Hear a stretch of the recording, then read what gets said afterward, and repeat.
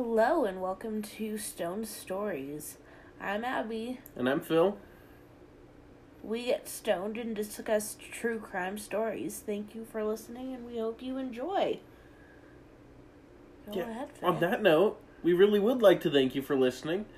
As surprised as I was, we actually have listeners. Right? Our episode today is on piracy. One of my favorite subjects, and I went with a very classic pirate, Captain Samuel Bellamy, later known as Black Sam Bellamy, was an English pirate who operated in the early 18th century. He is best known as the wealthiest pirate in recorded history, one of the faces of the golden age of piracy. Though his known career as a pirate captain lasted little more than a year, he and his crew captured at least 53 ships. Called Black Sam in Cape Cod folklore because he eschewed the... He didn't wear the white wig that was popular at the time, you know, the really... Oh, the long one with the big, the powdered wig with the curls and the... pomade and powder, bitch. Yeah, he had long black hair, and he grew it out, and he tied it with a black ribbon. Oh, so he took it natural. I like that. Yeah, he was known for his mercy and generosity towards those he captured, and that got him two nicknames.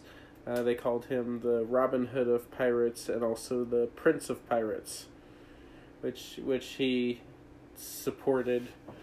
I imagine he got quite a kick out of that. Right.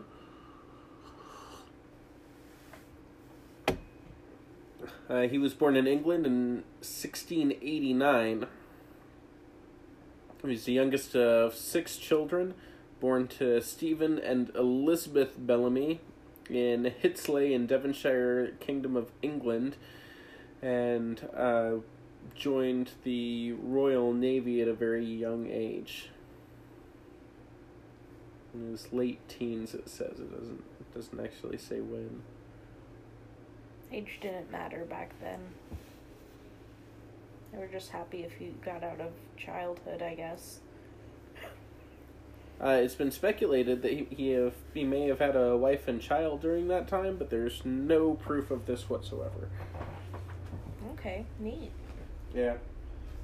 There's a bit of speculation in here. I will alert you as to what has a source and what doesn't, though. He did travel to Cape Cod around 1715 to seek some of his relatives there. Here is some more alleged information. It's kind of sourceless, and some of it contradicts itself. If you look at one source, it seems to report. Anyways, he believed to take up an affair with a local beauty named Goody Hollett, who may or may not have had a nickname of the Witch of Wellfleet. Other authors have called her Mariah or Mary. Her age and marital status remains a subject of much debate, anywhere from 16 to 25. Some even depict her as a very old woman. Get it, Grandma. Anyways, for whatever reason, he left in 1716 with another group of guys to seek the treasures on the Florida coast from the Spanish wreck in the 1715 treasure fleet, which was a total failure. Everyone who went after that, apparently, it didn't work out so well. After he left the Cape, apparently Hallett was found to be pregnant by Bellamy, and she gave birth to a son which she hid in a barn for warmth, and while she foraged for food, it apparently choked to death on the straw, and apparently in Massachusetts she was arrested for the child's murdered and imprisoned. Her sentence was relatively short, but she was exiled from the town. Oh, damn. That's sad.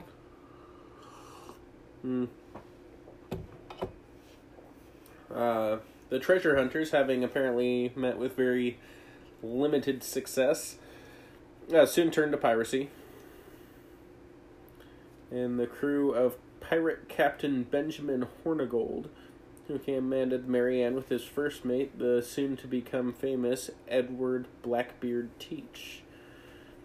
In 1716, the crew became irritated by Hornigold's unwillingness to attack ships of England, his home country. By a majority vote of the crew, Hornigold was deposed as captain of the Marianne and left the vessel with his loyal followers, including Teach. The remaining 90-man crew then elected Bellamy as captain. Upon capturing a second ship, the Sultana, it was made into a galley, and with the approval of the crew, Bellamy took it as his own and assigned his friend Palsgrave Williams as the commander of the Marianne.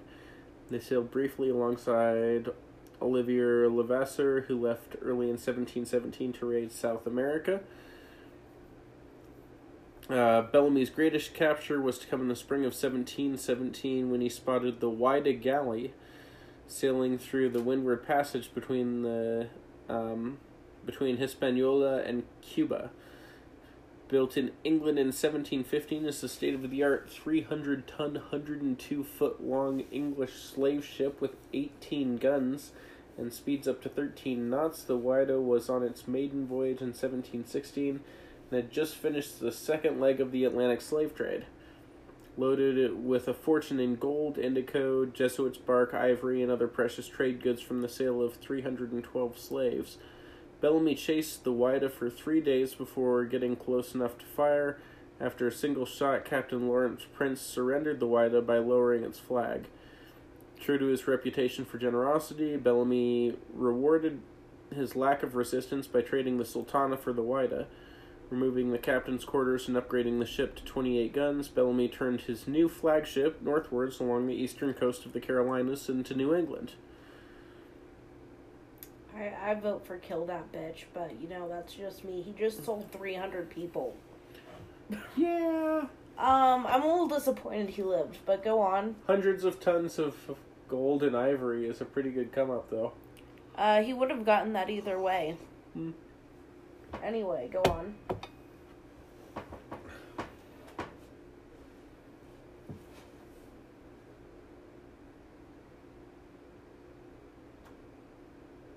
And I've got a quote from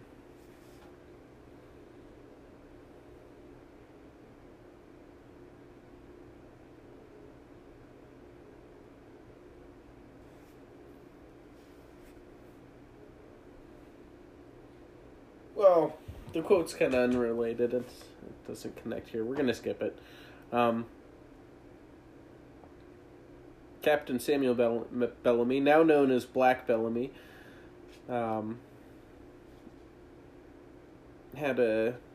they actually have a descriptive quote too here from someone who saw him directly and wrote it down. It says, "He made a dashing figure in his long, deep-cuffed velvet coat, knee breeches, silk stockings, and silver-buckled shoes, with a sword slung on his left hip and 4 pistols on his sash. Unlike some of his fellows, Bellamy never wore the fashionable powdered wig, but grew his dark hair long and tied it back with a black satin bow." So you're saying your dad would look like a pirate if he grew his hair really long and tied it back with a bow? Well, I don't know. Apparently, kind of like Black Sam. Apparently he was a democratic pirate. They pretty much decided things as a group, including who the captain was and what they were going to do with the ships that they plundered. A pirate did not do that.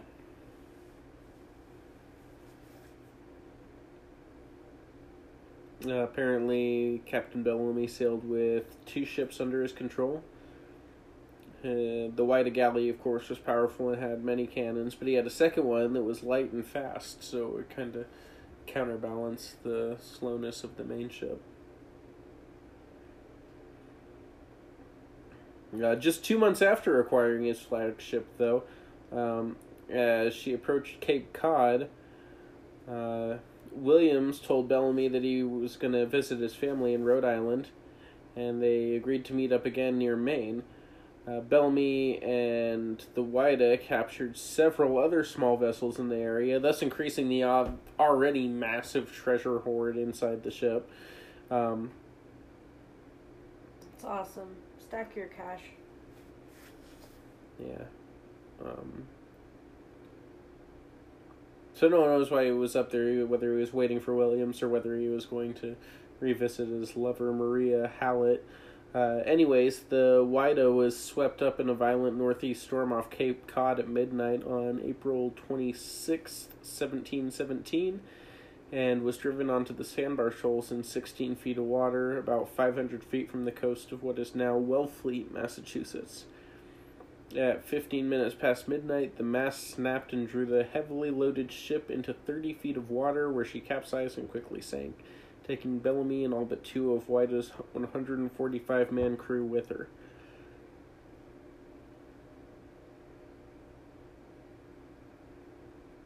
All 9 survivors from both the Mary Ann and the Whydah. William's ship, the Mary Ann, was also wrecked that night, several miles south of the Whydah, leaving 7 more survivors. All 9 survivors from the 2 ships were captured and prosecuted for piracy in Boston. 6 were hanged, 2 were set free, and the last Mosquito Indian from Central America is believed to have been sold into slavery to John Quincy, the great-grandfather of U.S. President John Quincy Adams. Oh, wow. Right? Small world. Wow. So that's all she wrote? Well, actually, in 1984...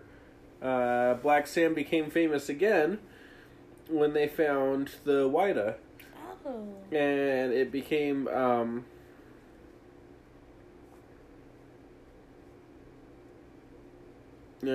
it was ridiculous. The treasure in its hold amassed about 4.5 to 5 tons, including indigo, ivory, gold, 20 to 30,000 pounds of sterling divided into 180 sacks of 50 pounds each.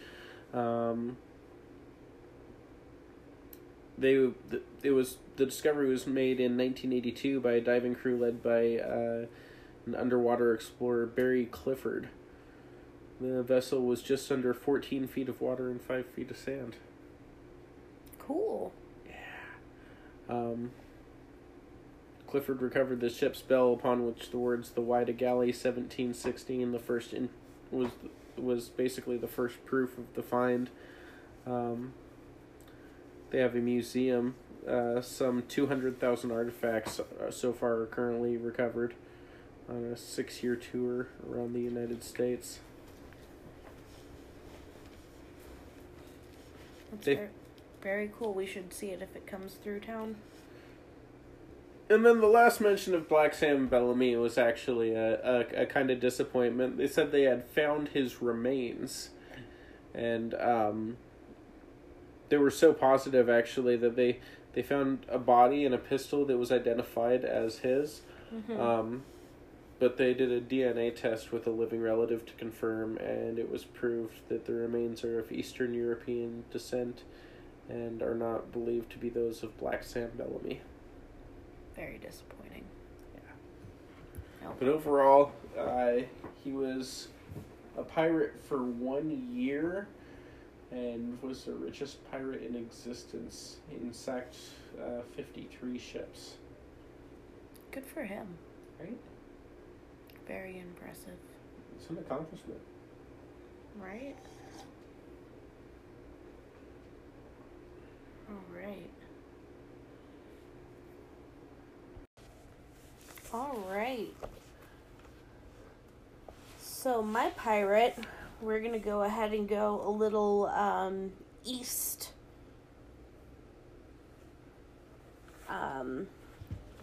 My pirate is actually a lady pirate. I'm going to mispronounce all of this, so I apologize. I'm a dumb American. I tried.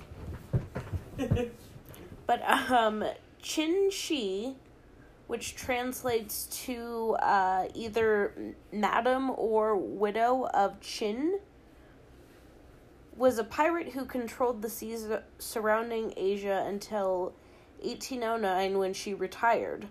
Little is known about her early life. However, she ended up meeting and marrying Chin Po Si, who was a pirate. So the genealogy basically went, he was a pirate prince, so to speak. So his dad was a pirate captain, so he inherited the job while working in a brothel. That marriage was short-lived, but after his death, they managed to, right before his death, I should say, they managed to assemble the Red Flag Fleet before retiring handsomely and dying of old age. Unfortunately, there's not a lot known about her formative years. Most websites I read claimed she grew up humble, which I happen to believe because she met her first husband while working as a prostitute in a brothel. Chen Po became a regular of hers, eventually proposing, which she agreed to on 2 conditions.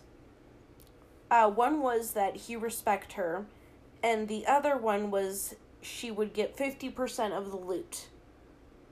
So whatever the loot was, she would get 50%, like, automatically, because she did 50% of the work.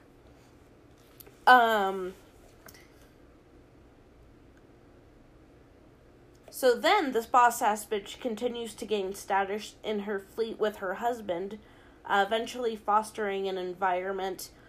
Some sources say through sex, but others, we don't know how true that is.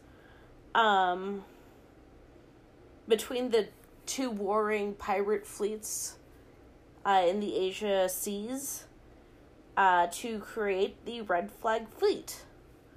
At her height as the Pirate Queen of Asia, it's rumored her and her husband commanded 70,000 pirates and 300 ships. She maintained control of all of these men by creating and enforcing a strict code, which was anyone who gave their own orders, which didn't come from Qin Shi or her husband, or dared disobey her orders, would be beheaded on the spot. Number 2 was no one was to steal from the public funds or any villagers who supplied the pirates. 3 was all loot taken had to be presented for group inspection. The booty was registered by a pursuer and then distributed by the fleet leader. That's very organized. Right? She ran a tight ship. There's a reason. I see what she did there. But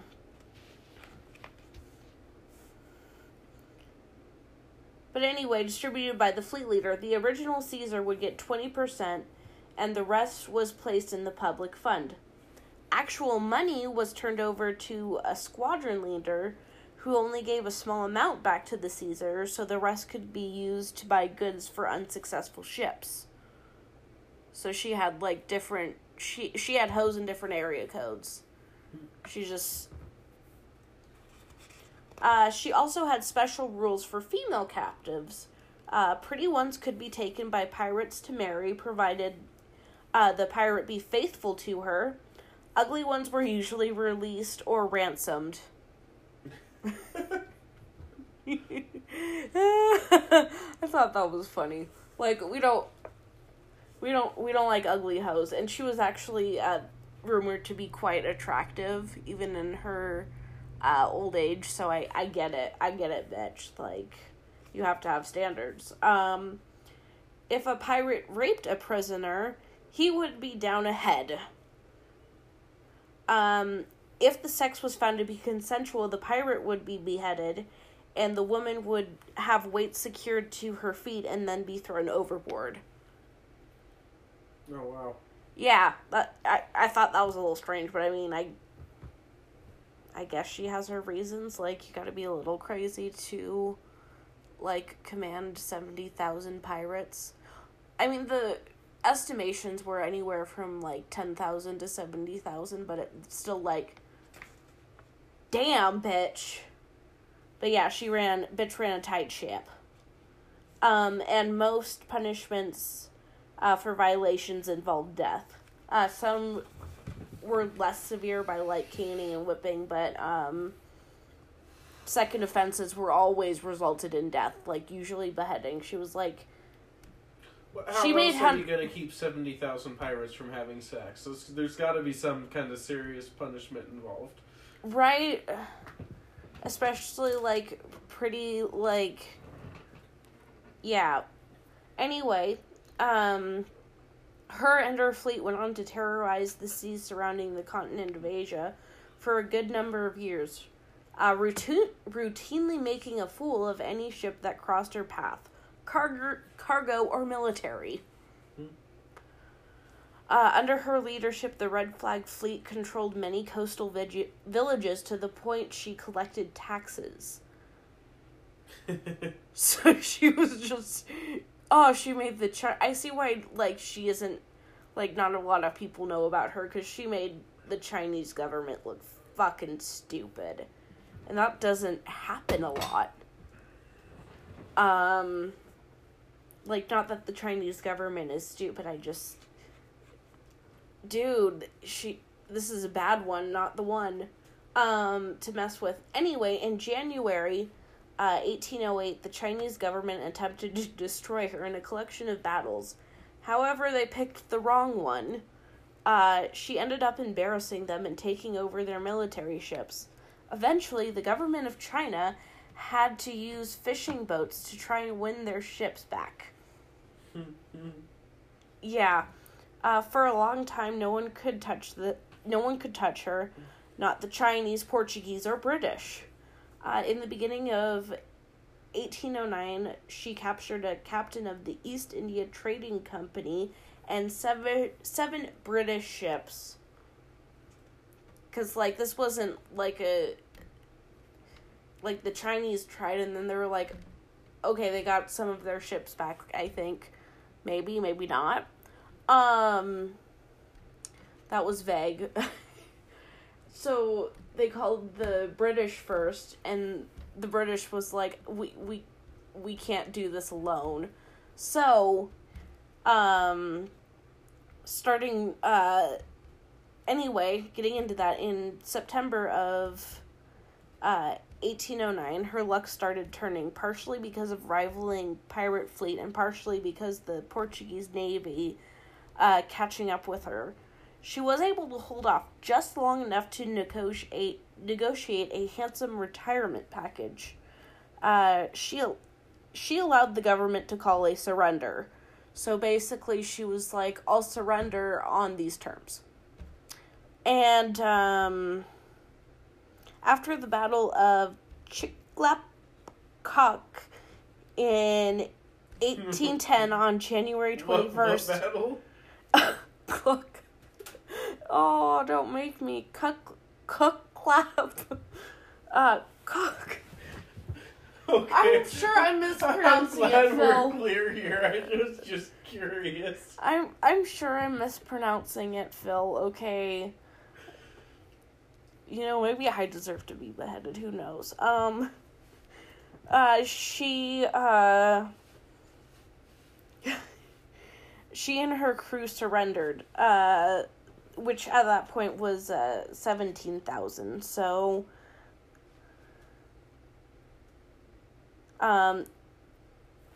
anyway, she was allowed to keep the loot they stole, mostly from the government of China, Britain, and Portugal.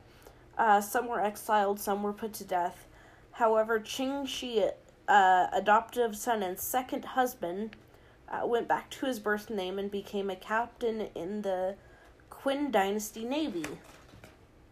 Qin Shi had a son and daughter after retiring as a pirate. After her second husband died in 1822, she moved her family to Morocco and opened a gambling and brothel house. Wow. Yes.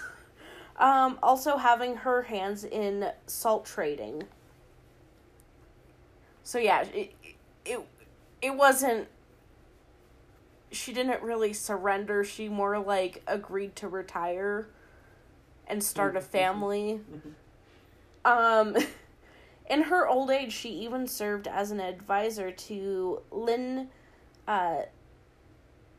Zhenzu in battling the British during the first of the Opium Wars that started in 1839. Qin Shi died of old age,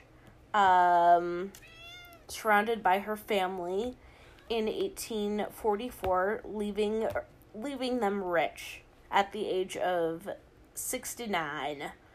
Which, I mean, she was a pirate who died of old age at 69.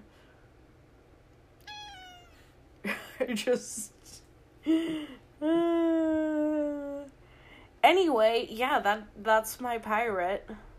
That's a cool one. Right? She retired. She was like, yeah, I know the Chinese government wants me dead, but I'm just gonna retire. Okay? Alright, anyway, thank you for listening to Stone Stories. We hope you and your family stay safe and warm. For more Stone Stories and more about our uploads and what's going on in our day-to-day, follow us on Twitter at Stone Stories Podcast. Have a good day.